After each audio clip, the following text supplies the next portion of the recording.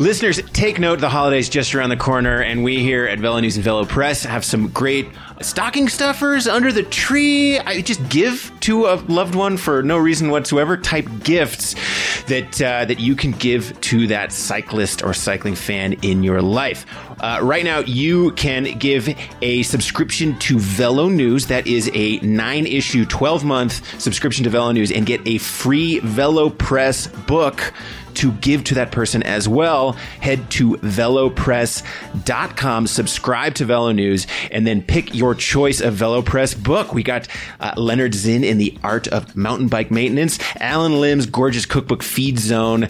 Always, there's the Cyclist Training Diary from Joe Friel, among other cycling books to give to your loved one out there. Saves you up to 55% on $100 value. And then mark your calendar, next Monday, that is a week from when we are recording this today, December 2nd, Cyber Monday, Velo Press is going to have a 72-hour sale. All books will be 33% off. You can give the thoughtful gift of cycling books to that loved one in your life. Again, check out velopress.com for these cool deals and just have a great holiday. Be safe, ride your bike, and of course, read about cycling. Okay, let's get on with the podcast.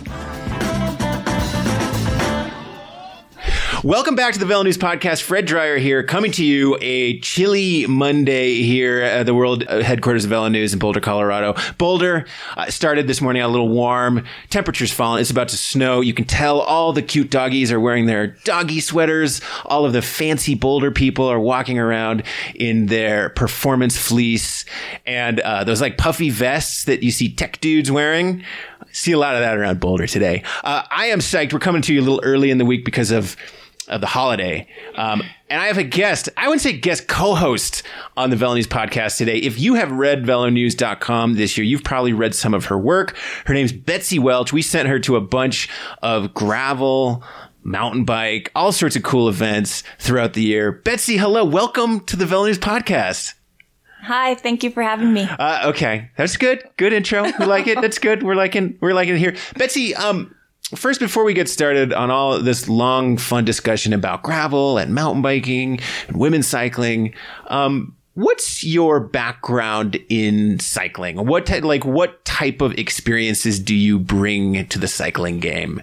I bring lots and lots and lots of solitary miles of cycling. I guess I started riding just as a way to sort of like not be bored and go out and poke around in the world. And, it started as a bored high schooler and then kind of carried on through college. And then when I moved to Colorado, of course, cycling can kind of take on a whole new, trajectory when you're around people who do it professionally or who race.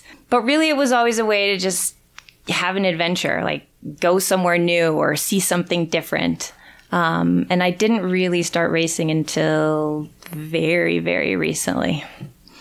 Yeah, and I like that story because a lot of times when we're talking to people in the scene and, people who are participating in a lot of these races, they're like, oh, I was, a college racer, road racer, really passionate about racing and competing and, getting in there and banging elbows. And that's not your story. You're like a, lifelong cyclist or a longtime cyclist, recreational cyclist. But there was something about gravel races, endurance mountain bike races, some of these long mass participant events that you hear us talking about that grabbed a hold of your imagination. What was it? Like, why did you want to go from not being a bike racer to all of a sudden signing up for things like the Dirty Kanza and Trans-Pyrenees and some of these big, long off-road events? I think a lot of it was because I was already doing that kind of thing. I was just never doing it on a clock, or I was never doing it with a bunch of other people. But, it wasn't odd for me to go out and ride 100 miles of dirt just for fun, or to go bike packing, which are like huge mileage, long days in the saddle. And, there was something a little more intriguing about gravel because it seemed less, exclusive, or that maybe if there was any kind of race I could do, like maybe this was the one, because this was the kind of riding that I just loved to do for fun. What was your first gravel race? It was the Land Run 100 in March of this year. I love this story too. So not only have you been going to these gravel races and doing them, like this is your first year of racing. So tell us about the Land Run. Like what, you show up to this gravel race, you've probably read something or heard something about it. Like what's your initial takeaway from just the vibe at this event? I mean, I was just like smiling the whole time, and you leave, you're like in Oklahoma and you're thinking, man, maybe I could live in Stillwater. Everyone here is so nice. They let us camp on the courthouse lawn. Like they have little popsicle sticks with our name, like for our campsite. I mean, it's a far cry from Boulder in a lot of ways, but it was so welcoming. But it was also like, there were some pros there, and there were people there that were really wanting to go fast. And then, there were people there that had never done a bike ride, or had lost 100 pounds in the last year, or were riding for like a fallen friend. And it was a great party. And of course, Bobby Wintle is just like, he hugs you with all his might when you cross the finish line. It was a great intro to the sport. And it was also like a hard ride. It's still 100 miles. It's hilly. Fortunately, the weather was great, but the weather can be atrocious too. So, somehow these events strike this balance of a really tough physical feat and also a really fun scene. When I think back to my own experiences as a bike racer, especially in some of the early races that I signed up for, there's definitely the intimidation factor and the nervous factor. Like the intimidation factor of looking around at other people in the start line, you're like, ooh, they look pretty fit. And then you look at their bike setup and they're like, that looks super pro, or their kit. And they're like, that looks so cool. And I don't know what the heck I'm doing. I'm a little intimidated. What am I going to do? And just sort of feeling a little out of place on the start line of a road bike race. Was there anything like that on the start line of Land Run, or are you looking around and just being like, yeah, these people are totally just like me? I think there is a little of that. And of course, there's as much of that as the individual puts out there.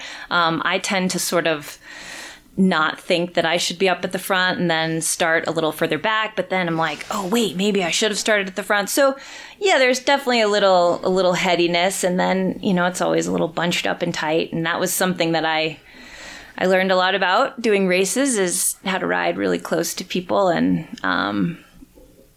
I continue to work on that. But I think the overall vibe is less intense, sort of quiet aggression at the start, and more hoots and hollers, and we're out here to have fun, and we're all gonna have a big day on the bike. I remember in one of my early collegiate races when, I didn't know what the heck I was doing.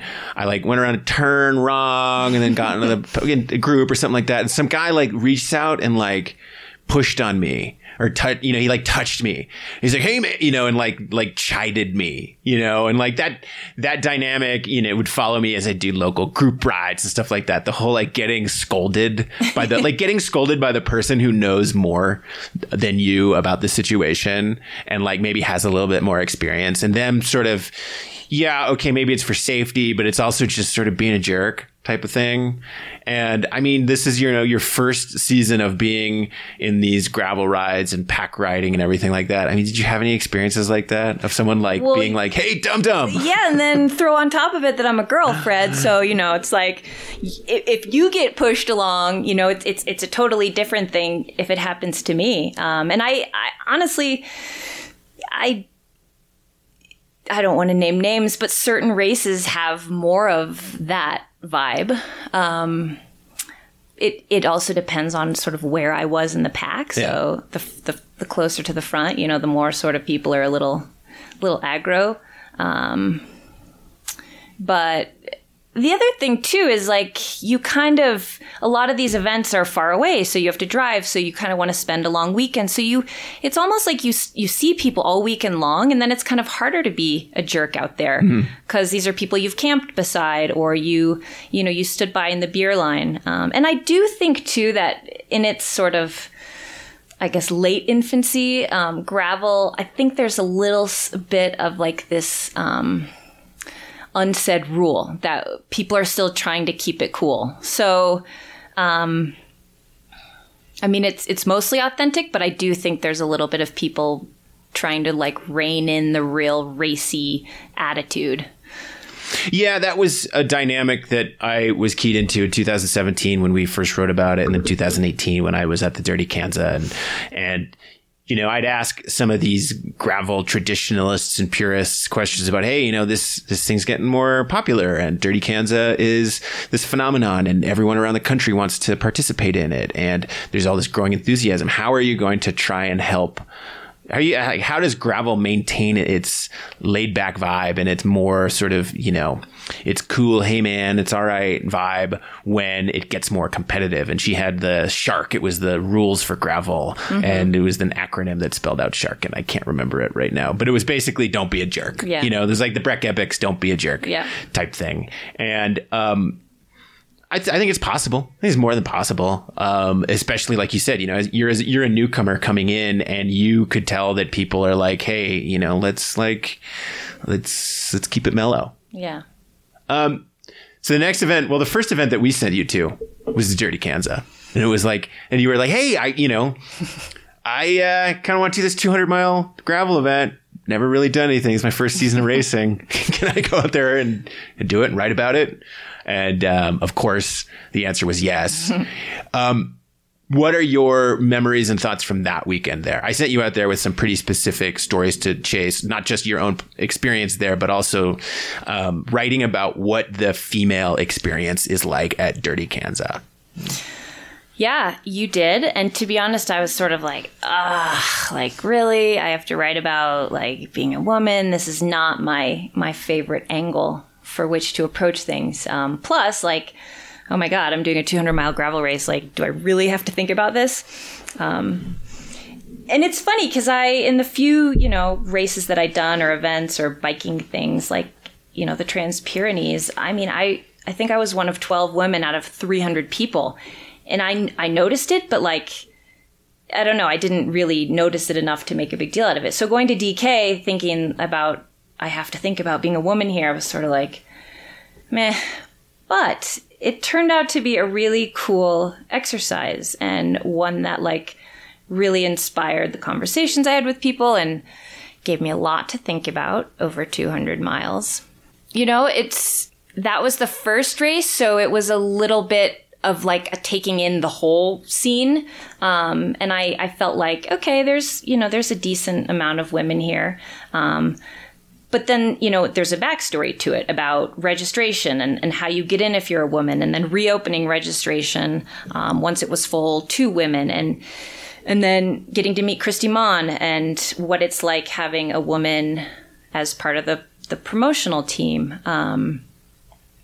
So I actually ended up with, you know, an assignment that I didn't really like. I ended up really enjoying it, and it kind of inspired my entire summer of racing. Actually, it became hard for me then not to think about the women's experience and to really seek out women and talk to them, and also to ask men too, like what they thought about women's participation, and then of course it was just fun to.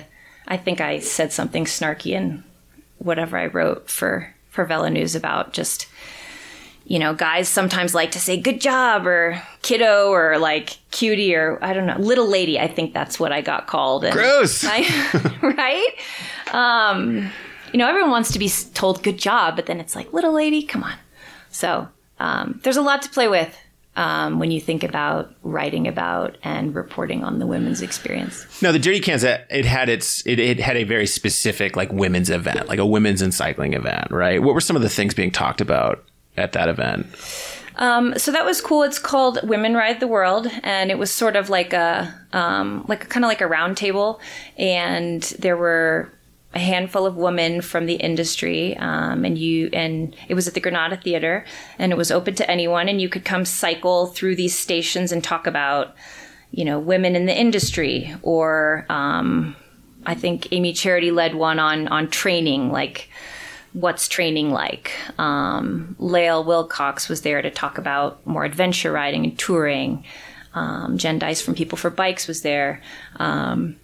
So really cool showing of women who have been in the cycling industry, who are psyched to be participating in this type of thing. And I think a really positive response from participants. I mean, the theater was full. And really great questions from the audience, too. Like, you can tell that women are interested in racing, riding bikes, touring, all of these things, like, from so many different angles. I mean, it's not just like, I want to do the Dirty Kansas. It's like, well, what do you take when you go on a 10-day bike tour? Or how could I get a job at Lifetime? I mean, really diverse interests from the women at that panel. Something that I think about with Dirty Kansas, and the same thing with Land Run, it's like, it's this giant, intimidating physical challenge. And here in the cycling industry, which I've been in and out of for the last almost 20 years, there's always been this question of like, how do you get more women involved in cycling? And like, what are the keys to get like more women involved in racing and more, participants or whatever? And it's like, here's this just challenge that is so intimidating to anyone, like male, female, black, white, green, Martian, like, it's 200 miles. It's so hard. And yet it seems to be succeeding with a certain group of female cyclists in a way that I haven't seen other more traditional races do, or that I've seen them struggle with, at the very least, with road racing. Look, there's great successful stories out there of road racing really appealing to female cyclists and creating pathways to get more women into the sport. But it seems like Dirty Kansas is doing so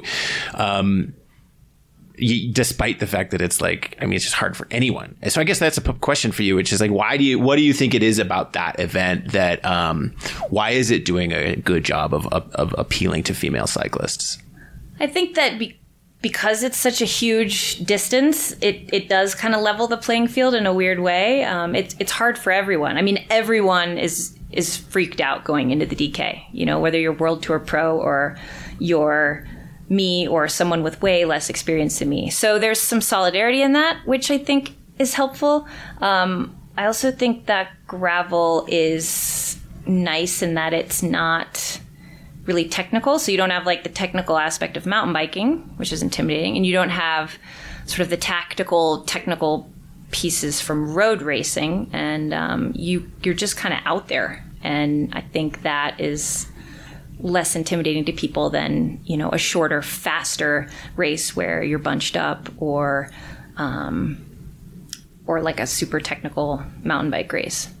And I do think that the gravel community is less intimidating to women. It sort of feels more like a tribe, not. And one that's not so exclusive, one that really sort of still has the doors open. And also, it's really not about if you win, right? Right, because who's really going to throttle themselves over 200 miles? You're racing to finish.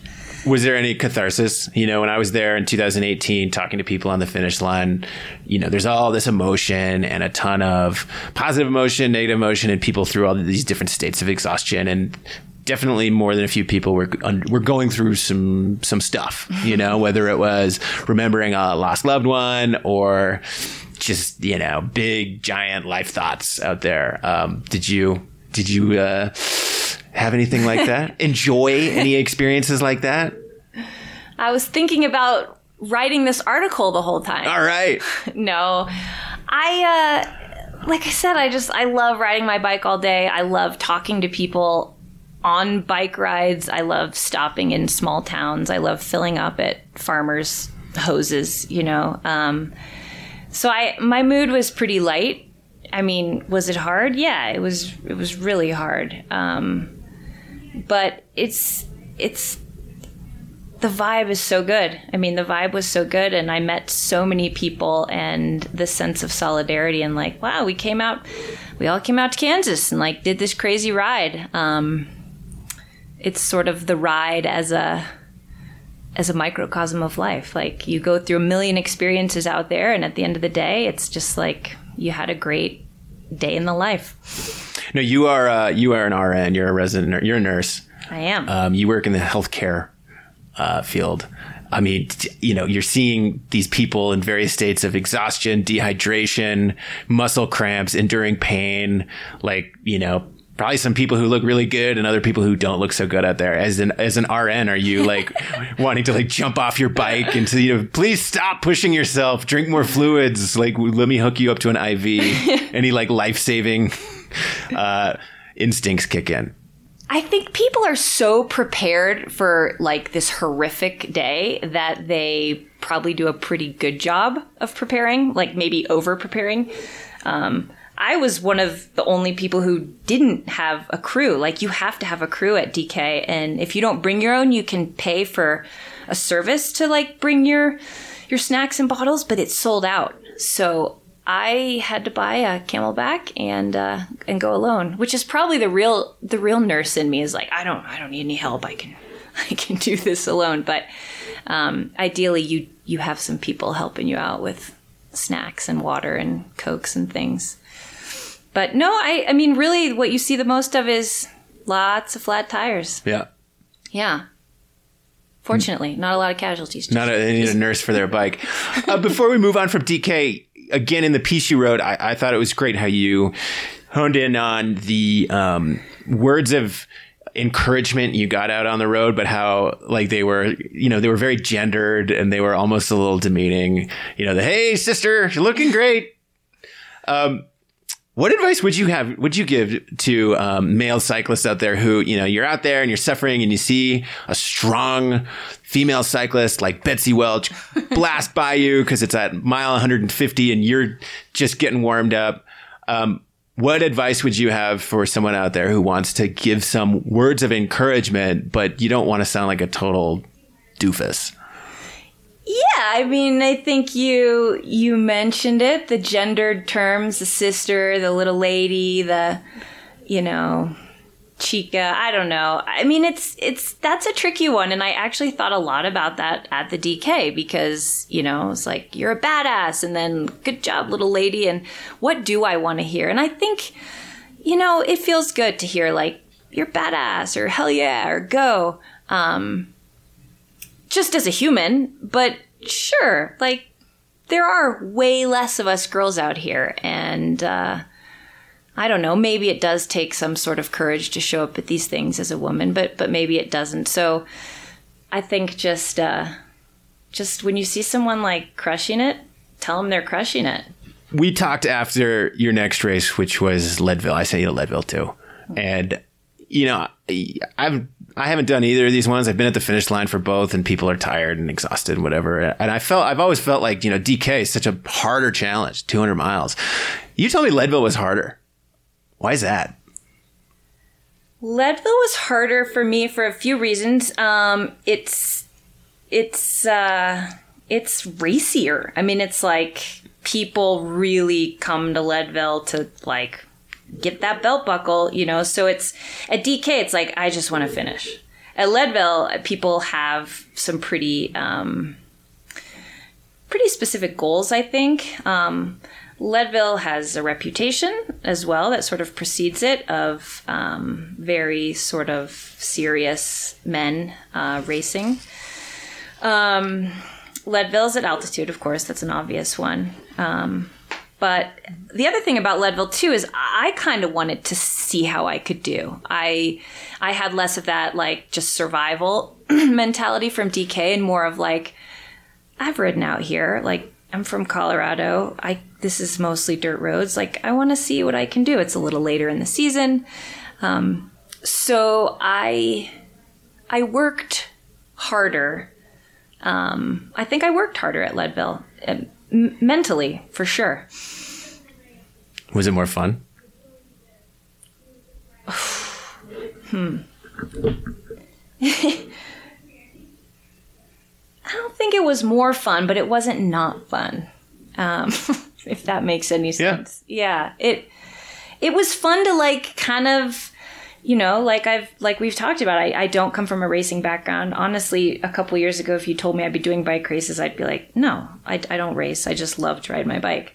So it's been fun to kind of like put on the racing cap and see what that feels like and go fast. So Leadville was a little bit harder in that way. How about the level of suffering, the degree of suffering? Equal, greater, or lesser? Hindsight's 20/20, but I think it was greater suffering. I mean, the climbs are longer. It's harder to breathe. Yeah, I think it was harder. And there's less like chatting. I mean, in DK, you're kind of like, you see someone out there and you're like, hey, let's talk, let's hang out for a while. And at Leadville, there's a little more game face. Yeah, definitely. Interesting. Because, I also sent you to the Epic Rides event in Bentonville, Arkansas, and that's definitely a race. I mean, it's shorter. It's pretty intense. You talk to people who participate in the Epic Rides, and it's about the party and about the fun weekend, but there is a backcountry race, and people are wanting to win and do well in it. Did you find a similar vibe there as you saw in Leadville?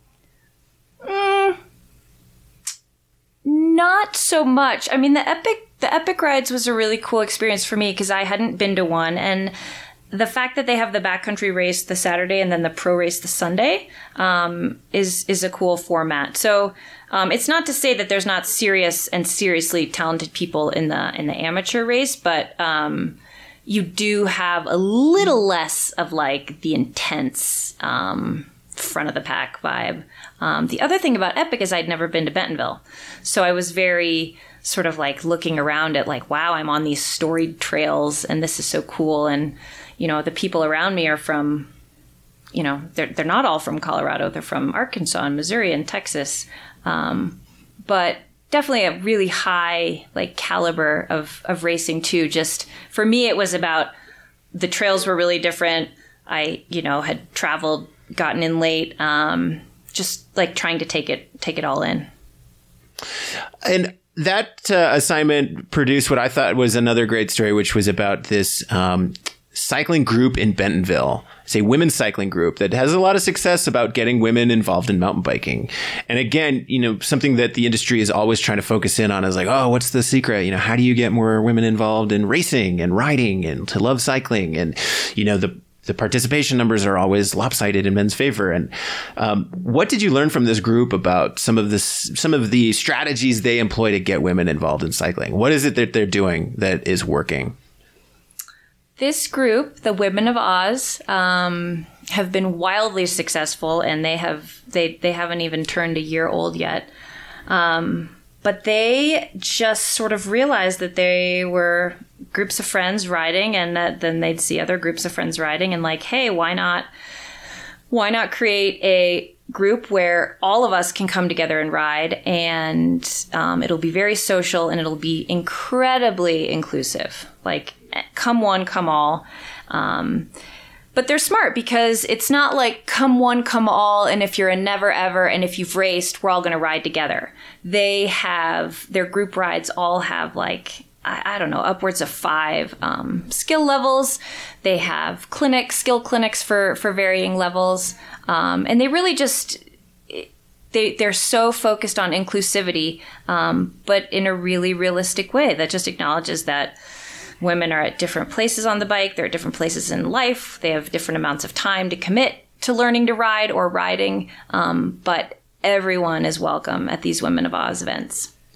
Yeah, and I think it's really important to drill down into dig into that, to realize that it's not like, oh, if you just start a group, like it's going to succeed. Oh, if we just start a women's cycling club, we're going to all of a sudden get more people signing up for it. It's like there's real specifics about that. Different skill levels, inclusivity, like having trails to be able to like progress from one step to the next. I know when I was getting involved in mountain biking, that's something that I struggled with, which is that I felt like in the area that I was at, it was either like riding on dirt roads or riding stuff that was super gnarly. And so it really kept me from progressing along those lines. And then, after I'd been mountain biking for a couple of years, I went up to British Columbia to do the BC bike race. And you see these communities where there's so many, there's crazy gnarly trails that the communities end up getting known for. But there's all of these like the ski turn, like the green, blue, double blue, triple blue, you know, these ways to progress you up the ranks. And there's infrastructure to help you get past the common hurdles that greet every mountain biker. The crash, the injury, the like race where you sucked, all these different things that might steer some or chase someone away from the sport. And I think that in reading your story, it seemed like the community element of it with this Women of Oz group was what helped, women progress. And like, yeah, you're going to crash, but like, you're going to have all these other women there who like are in a really laid back, like low pressure environment. So who cares? Yeah. Yeah. Nobody cares if you're a green rider or a black rider. Like, we're all meeting at the same bar afterwards. And there's riding for all of us. So the last race that you went to, the most recent race, and you're going to have a story on this in our dirt gravel issue coming up early in 2020. You went to the Spirit World 100, which is a new gravel race down in southern Arizona. And I mean, it sounds like a really innovative, different event. Tell me about this race. What was it all about? Well, if you haven't been to the Spirit World, I don't know if you'll understand, but I'll try. This is a super cool race weekend put on by some friends who used to be in Colorado, are now in Tucson, Heidi Rentz and Xander Alt. And they run the cyclist menu, some really nice gravel and road camps all over the world with great locally sourced food and drink and awesome riding. So they have been riding down in this Borderlands area, which is right above the Mexico border near Nogales. And this is their favorite place to ride. And they just thought, we want to share this place. Like we know we can put on a great event here. We know the riding's great. There's wineries nearby. There's tons of local food grown. So they kind of invited, not just invited, but opened up this event pretty small for the first year, and invited us all down to Patagonia, Arizona, and created this amazing weekend of food and hanging out and camping and riding, all sort of under the vibe of like, we're in the spirit world. We're sort of in this, like, the physical location is really fascinating and unique and sort of mythical. There's all these birds that migrate through this area, and butterflies and hummingbirds, and then we're going to also incorporate these things that we love, which are the food of the region, the wine of the region. Their friends from Tucson who roast coffee came down. So it was really a celebration of this place, and then also of people who love bikes, like people from all different bike backgrounds and all disciplines kind of coming together to do a big old gravel ride. So distance, how long was it? It was 100 miles. Was it hard? It was really hard. Like, was it a race, or was it like, or were people like, it was a more conversational pace? I think they said it when they were putting it together. Like, we kind of wanted to invite all our friends down to do a ride, but when you get 100 people together, like, it's going to turn into a race.